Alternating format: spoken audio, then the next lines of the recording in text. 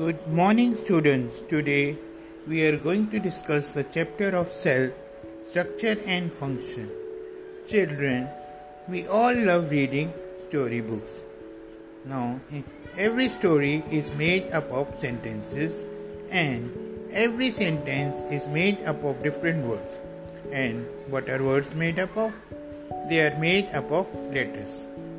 If you notice, everything around us in nature is made up of smaller entities. These smaller entities are known as basic units. Do you know?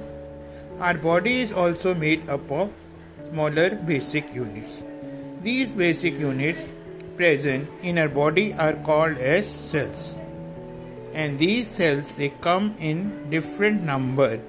Can you guess the minimum number of cells found in our body? The organisms which are made up of single cell are known as unicellular organisms, for example, bacteria. Now, so what are organisms like us called as? We belong to the category of multicellular organism.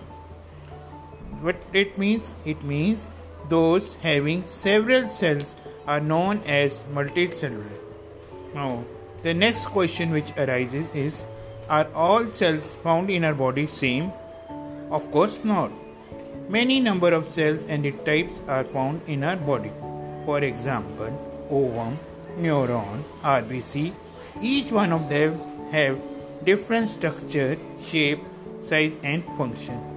This is how various types of cells come together to form an organism.